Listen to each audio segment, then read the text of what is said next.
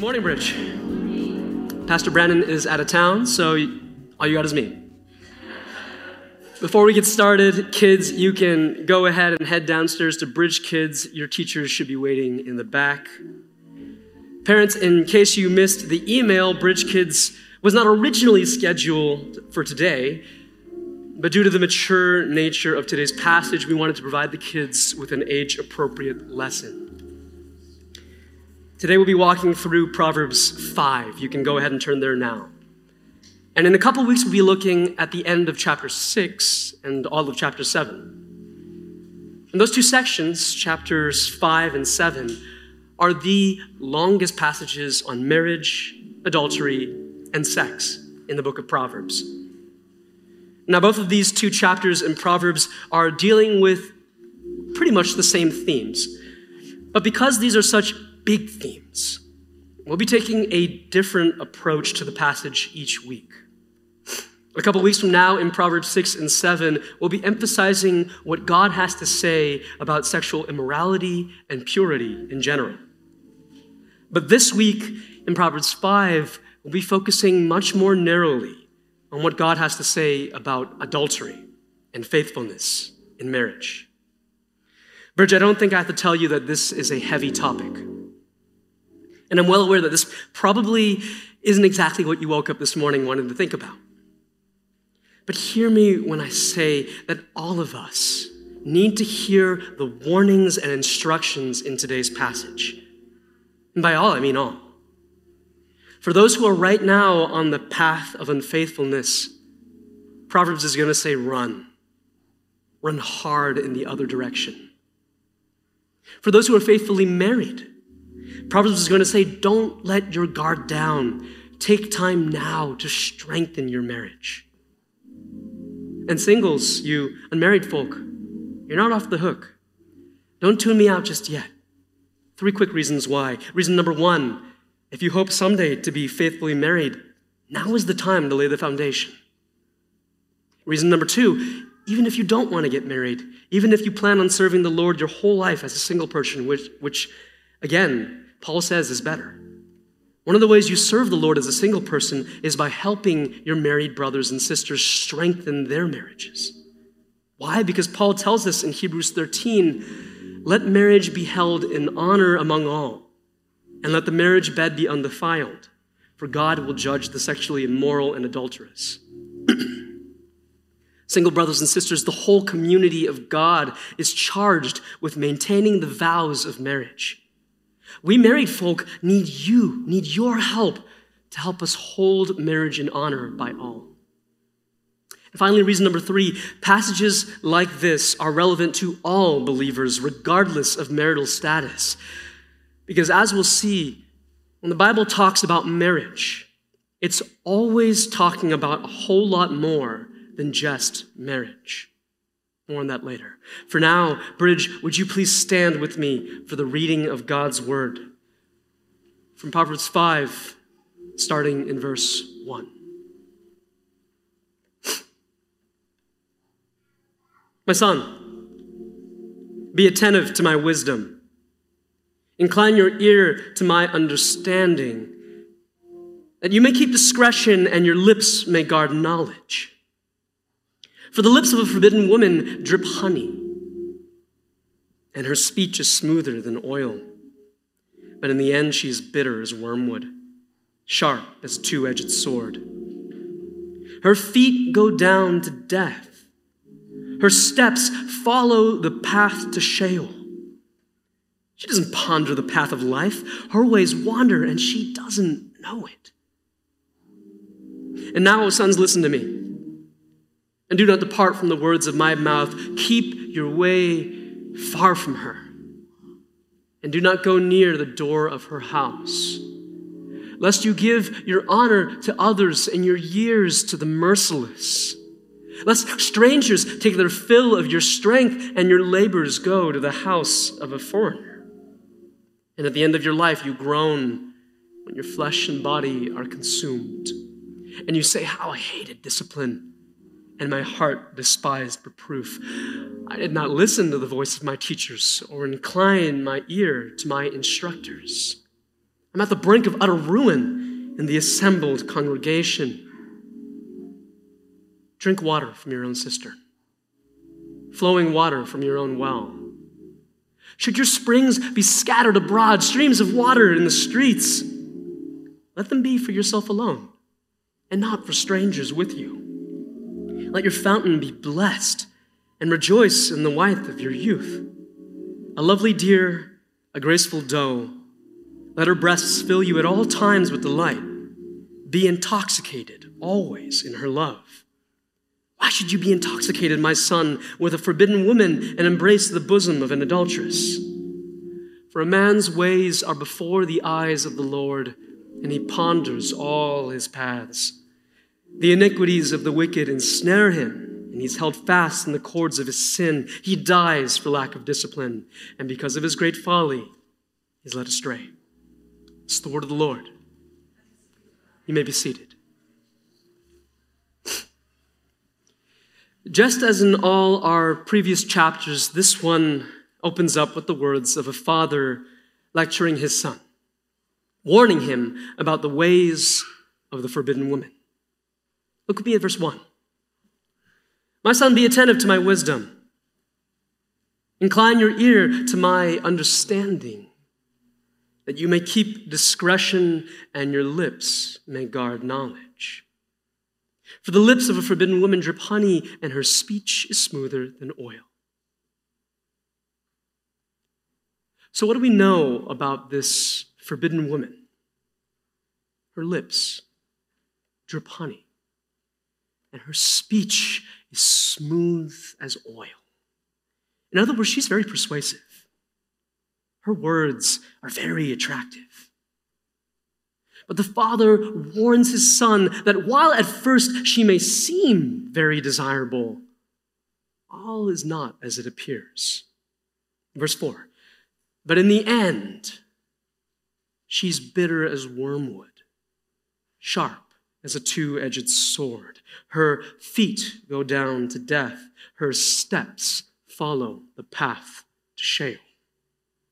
She does not ponder the path of life. Her ways wander, and she doesn't know it.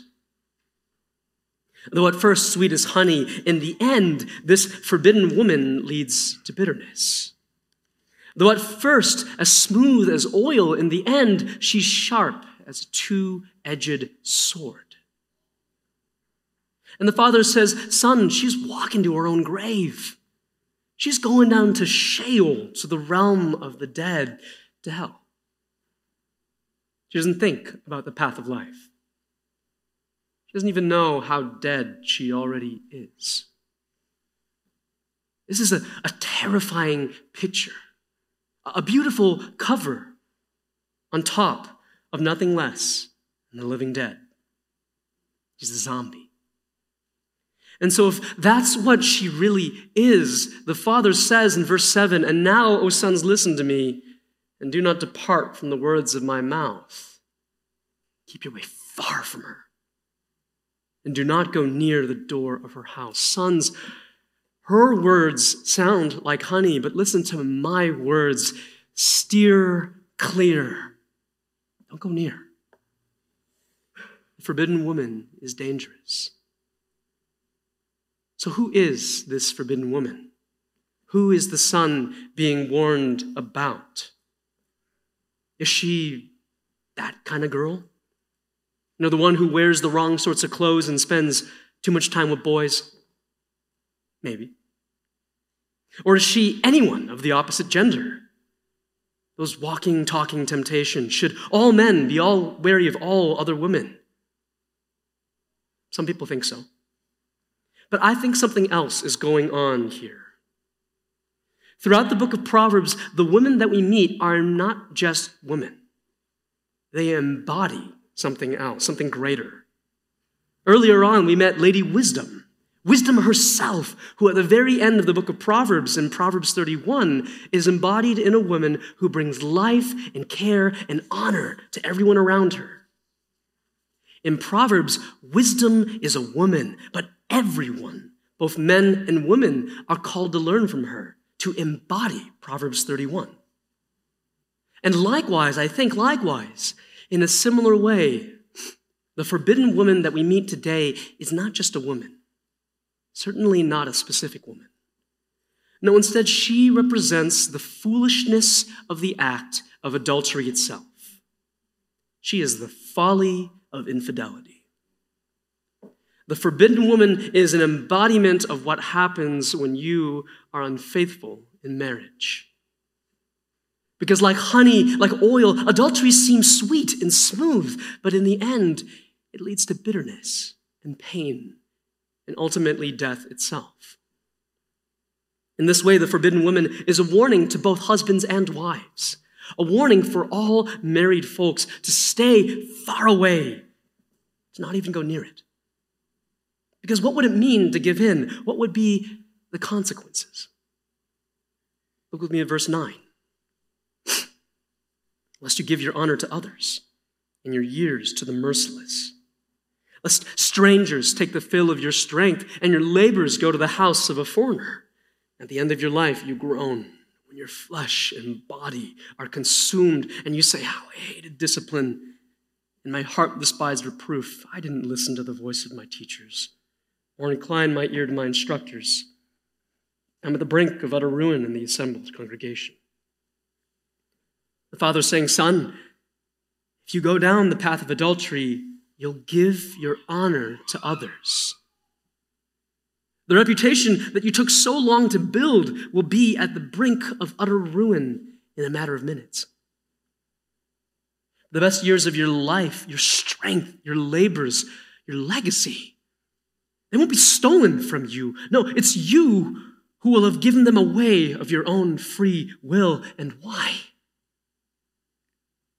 For a moment of pleasure, for an instant of gratification. Disease and ruin will consume your flesh and body, and it won't be because you weren't warned. Son, if you stay on the path at the end of your life, you will have only regret. You'll be on your deathbed and you'll look at yourself and you'll think, my goodness, what have I done? I've given away the best that I have to strangers. Proverbs says this is what comes of adultery. My guess is that whether you're married, divorced, or single, many of you know firsthand that these are the consequences of unfaithfulness. Unfortunately, in a room this size, I'll bet that for some of you, this is a very bitter reality. Maybe someone close to you, a parent or a friend or a neighbor, maybe they cheated on their spouse and you watch them live through the fallout. Maybe you're all too familiar with the collateral damage of living in a home with unfaithfulness. The fractured homes, the bitter memories, the broken relationships. Maybe it happened to you. Maybe your spouse was unfaithful and you personally had to walk through the hurt and the pain and the confusion of what to do with all that. That's you, I'm sorry. That's not something I'd wish on anyone. And maybe this is you.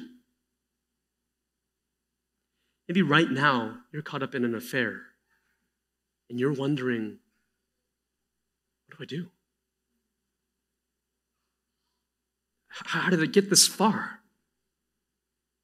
Is it too late? Am I too far gone?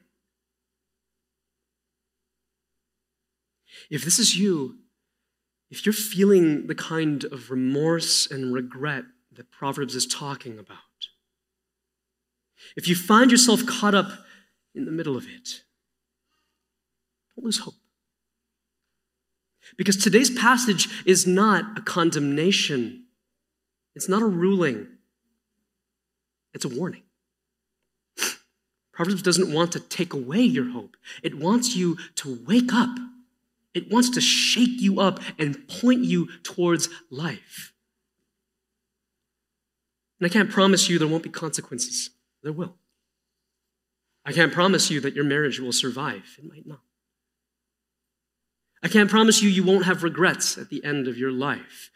But what I can promise you is that it is always worth it to turn from the path of death and to turn towards God's way. Turn now, and I promise the path of life is still open for you. And if this is something that happened in your past, if you've done things that you're not proud of, but if you've turned, if they're in the past, if you've hurt the people around you, but you've made amends, if you put an end to it, if you brought the truth to light, then take heart. If you belong to Christ, then your sins don't own you.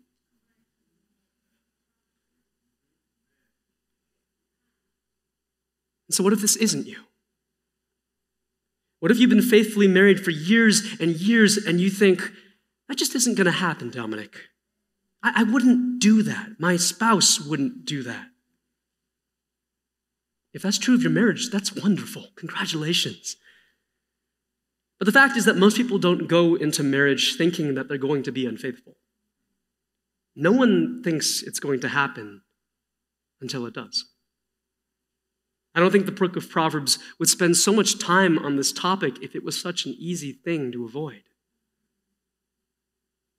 So how do we fight it? Well, I've been married for a little over a year, so I'm kind of an expert. No, not at all. Not at all. Actually, quick show of hands. Who here has been married for over 5 years? Oh, wow. How about over 10? 20? 30? 40? 30, back up. Round of applause for the 30s. That's incredible. That's incredible. Praise God. How did you do it?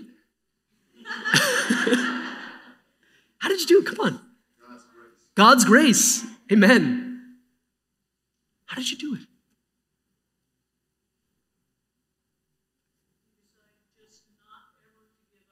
Don't give up. That's incredible. Young couples, I encourage you, get a meal, get dinner with one of these older couples, learn from them, ask them, how did you do it? What can I do now to make it that far? How can I preserve myself against the mistakes and temptations that you faced? There's a fount of wisdom sitting right here in this room. Avail yourself of it. Now, I don't have all that wisdom, but I do have Scripture. And so in addition to all of those things, I want to highlight 2 things that can keep unfaithfulness out of your marriage. Highlight number 1, know your weaknesses. There's a book I'd like to recommend entitled Anatomy of an Affair. It's by a man named Dave Carter, who is a pastor at First Evangelical Free Church of Fullerton, California. That's Chuck Swindoll's church, or it used to be. Dave wrote this book after a lifelong ministry of sitting down with couples who have walked through the pain of adultery. And he noticed some common patterns. He says this in the introduction. Over the years, I've heard hundreds of stories from couples struggling with threats to their marriage, ranging from emotionally charged friendships to sexual addiction. All of these inappropriate relationships started with a close call encounter that the individual did not turn from, and in some cases actually cultivated, and all of the outcomes were horribly painful. In his ministry, Dave has witnessed firsthand the truth of Proverbs 5, the truth that the path of adultery leads to wasted years, ruined honor, and horrible pain. And with each of these stories, Dave points to one moment, what he calls a close call. That's an old crush messaging you on Facebook. A long night with a coworker on an extended work trip. A 15-minute detour on your way home. Whatever it is, in these situations, the person comes face to face with temptation, and instead of turning away from it, they give in and even feed into it. And at that point, it's a snowball effect. Once sin has a foothold it gets harder and harder and harder to turn. And so, brothers and sisters, we need to be on guard. We need to know our weaknesses, to know what situation or what kind of person would make you want to do what Proverbs is warning you not to do. What would make you go near the door of the forbidden woman's house? The Father says, don't go near it. So what would make you want to do that? Do you recognize your own tendencies? Are you aware of your own soft spots? If not, now is the time to figure that out, to sit down, to pray, to think, who am I? Don't be arrogant. Don't think you're above that. No one is. And then now, in this season, before you even come face to face with temptation, now is the time to commit yourself to saying no. To ask God for the strength to turn when temptation comes. As we sang this morning, yield not to temptation, for yielding is sin. What does it say? Each victory will help you some others to win. Setting up defenses like these right now, that's an important part of guarding your marriage against unfaithfulness.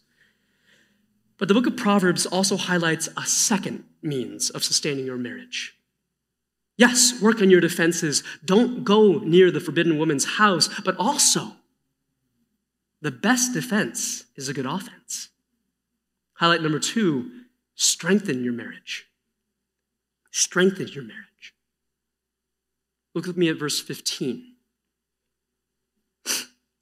Drink water from your own cistern, flowing water from your own well. Should your springs be scattered abroad, streams of water in the streets? Let them be for yourself alone and not for strangers with you. Okay, so we live in a culture where water is just everywhere. Maybe not in California, but everywhere. If you want to take a shower or run the sprinkler, you just turn the spigot and there it is. Unlimited supply. It'll cost you, but it's unlimited. But the book of Proverbs is writing from a culture where water rights are very important. No one's hooked up to the city. Everyone's got well water. Here, Proverbs is giving us what would back then be a pretty common sense picture. Drink from your own cistern, from your own well. And don't just pour out your water in the streets for everyone else to drink from. Duh. Of course. Now, obviously, we're not really talking about water here. No, we're talking about love, about intimacy, about emotional closeness, about all the things that belong within a marriage, just like your water belongs in your well. And Proverbs says, don't look for another source of the things that belong in marriage. Don't look for another source of satisfaction. And don't let strangers enjoy what's meant for you and your spouse. Don't go looking for a work wife. Don't feed into an emotional affair. No, instead, Proverbs tells you to drink from your own cistern, to strengthen your marriage. What does that look like? Well, Kirsty's out of town, and she urged me not to use any personal illustrations. So I'll just let Proverbs speak for itself. Verse 18. Let your fountain be blessed, and rejoice in the wife of your youth. A lovely deer, a graceful doe, let her breasts fill you at all times with delight. Be intoxicated always in her love. Why should you be intoxicated, my son, with a forbidden woman and embrace the bosom of an adulteress? To strengthen your marriage, to make it adultery-proof, Proverbs tells you to rejoice in your spouse, to enjoy each other. That means emotionally, taking time every day to talk to each other, to unpack the day, to say, I love you. It also means spiritually, praying with one another, for one another, building each other up in Christ, encouraging one another. And yes, it also means physically, intimately.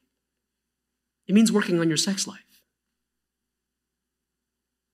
Now, the Bible is unabashedly sex positive. After all, God made it. But as evangelical Christians, we can sometimes be more shy about sex than the Bible is. I mean, Proverbs isn't embarrassed to say, look, let her breasts fill you at all times with delight. That's not a metaphor. The Bible is decidedly pro-sex. But it doesn't always have that reputation.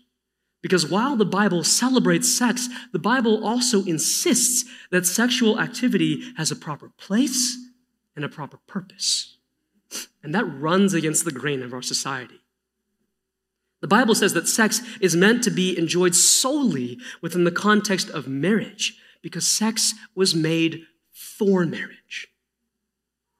Now that might seem obvious, but we live in a society in which marriage serves sex instead of the other way around. What do I mean by that? In our society, sex comes first. After all, how else would you know if you were ready for marriage? And then if you get married, and that's a big if, you only stay married so long as the sex is good. And when the world talks about good sex, quote unquote, it's first and foremost talking about what gratifies your own desires. And so our culture is increasingly questioning the biblical vision of sex. The world asks, isn't being stuck to one person kind of, limiting? Shouldn't I be free to love who I want to, when I want to? And so more and more folks see no problem with sex that transgresses the exclusivity and permanence of the marriage covenant. I'm talking about things like promiscuity, open marriages, polyamory. These are things that have no place in Christ's body. No, the Bible says that these things lead to death. Now, the reality is that oftentimes gratifying your own desires seems much more attractive, much easier, sweeter than honey, smoother than oil. Because marriage is hard, and sexual intimacy takes work. The Bible is well aware of that, but it also says it's worth the work. In 1 Corinthians 7, Paul tells us, the husband should give to his wife her conjugal rights, and likewise the wife to her husband. For the wife does not have authority over her own body, but the husband does. And watch this. Likewise, the husband does not have authority over his own body, but the wife does. Do not deprive one another, except perhaps by agreement for limited time, that you may devote yourselves to prayer, but then come together again, so that Satan may not tempt you because of your lack of self-control. Folks, the Bible cares about sexual intimacy. And both 1 Corinthians and Proverbs tell us that working to find sexual satisfaction with your spouse is an important means of safeguarding your marriage against temptation. And this is all incredibly important, because more than just avoiding regret, even above loving your spouse, faithfulness in marriage does one final, very important thing. It honors God. Verse 21, for a man's ways are before the eyes of the Lord, and he ponders all his paths. The iniquities of the wicked ensnare him, and he is held fast in the cords of his sin. He dies for lack of discipline, and because of his great folly, he's led astray. Bridge, God sees all, and his way is the best way. The words of the forbidden woman may be sharp as a two-edged sword, but Hebrews 4 tells us that the word of God is living and active, sharper than any two-edged sword, piercing to the division of soul and of spirit, of joints and of marrow, and discerning the thoughts and intentions of the heart. And no creature is hidden from his sight, but all are naked and exposed to the eyes of him to whom we must give account. Worship team, you can come back up. God sees all. God knows all our paths. And And he doesn't want us to be destroyed by our own sin. He doesn't want us to die for lack of discipline, to be led astray. No. God wants us to choose the path of life, to delight in our spouse, to hold marriage in honor, to drink from the flowing streams that he has provided. And that's not just because he said so. These aren't just arbitrary rules to make life difficult for us. No, as we've said, sex has a proper place and a proper purpose, and that's because sex was created as an expression of the intimate one-flesh union of a man and a woman, a union that is meant to be exclusive and permanent. How did the traditional wedding vows go? To have and to hold from this day forward. For better, for worse, for richer, for poorer, in sickness and in health, to love and to cherish till death do us part. When a husband and wife join with one another in sex, it's more than just for their personal enjoyment. In sex, a man and a woman physically recommit themselves to each other. They tangibly renew their marriage covenant. Sex says, I'm one with you, and I'm in this for the long haul. And when used properly, sex is meant to produce joy, closeness, and even new life, even children. And yet, on top of all this, there's something even more, something even greater. And what do I mean by that? All throughout Scripture, we see that marital unfaithfulness is tied to spiritual unfaithfulness. Throughout the Bible, God says that our idolatry is a kind of adultery. Our idolatry is a kind of adultery. And that's because sex and marriage in the Bible are never just sex and marriage. They always point to something bigger. Ephesians 5 says this: in the same way, husbands should love their wives as their own bodies. He who loves his wife loves himself, for no one ever hated his own flesh, but nourishes and cherishes it, just as Christ does the church, because we're members of his body. And now, I don't want you to be mistaken in that. Don't think that what Paul's saying is that marriage is like Christ and his church. No, he's saying something even greater. Verse 31, therefore a man shall leave his father and mother and hold fast to his wife, and the two shall become one flesh. This mystery is profound, and I'm saying that it refers to Christ and the church. Bridge, the ultimate reason that we need to protect our marriages, the whole point of cultivating sexual intimacy with your spouse, is that from the beginning, sex was meant to refer to Christ and his church. It's not that this came afterwards, like God made sex and marriage and then later on thought, oh, you know what? Christ and his church are kind of like that. No, when he made it, when he created it, God said, this would be a beautiful picture of something even greater. As great as sex is, it was always meant to point to the even greater, even more intimate union of all believers with Jesus Christ. And this is why even singles need to care about faithfulness in marriage. It's why we as a church need to be strengthening each other, encouraging each other to hold marriage in honor among all. Because one day, as great as it is, marriage is going to pass away. And all of us, whether married or single now, all of us are going to enjoy the glory and fullness of eternal union with Christ.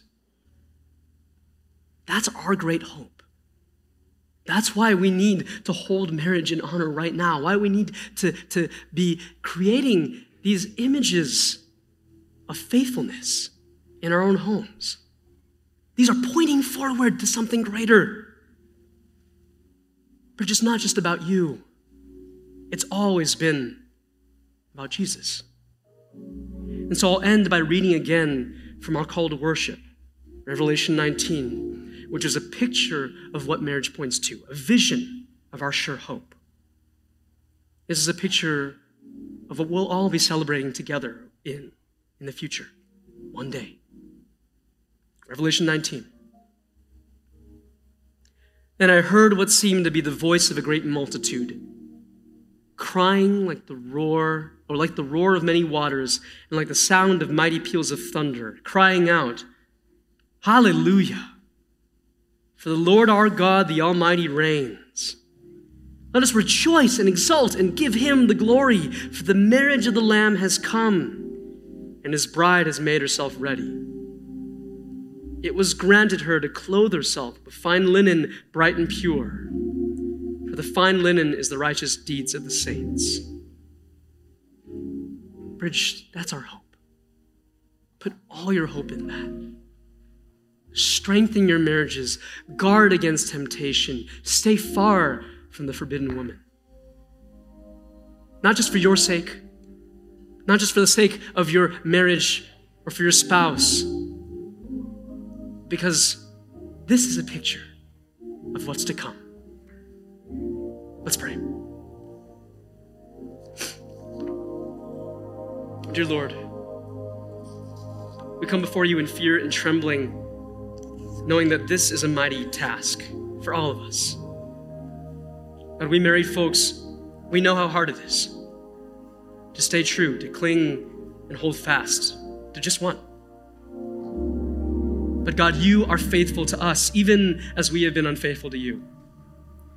Even in our idolatry, our adultery, God, you have clung to us.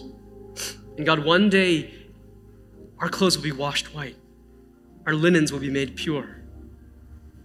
God, one day we will celebrate at the marriage feast of the Lamb. We will celebrate with you. God, help us to hold on to that right now, to have a vision for that right now. God, to look forward to what is coming. God, strengthen the marriages in this room. God, strengthen these couples. Keep Satan far at bay so that we might honor each other and honor you. We need your help in this, Lord. And so we pray in Christ's name. Amen.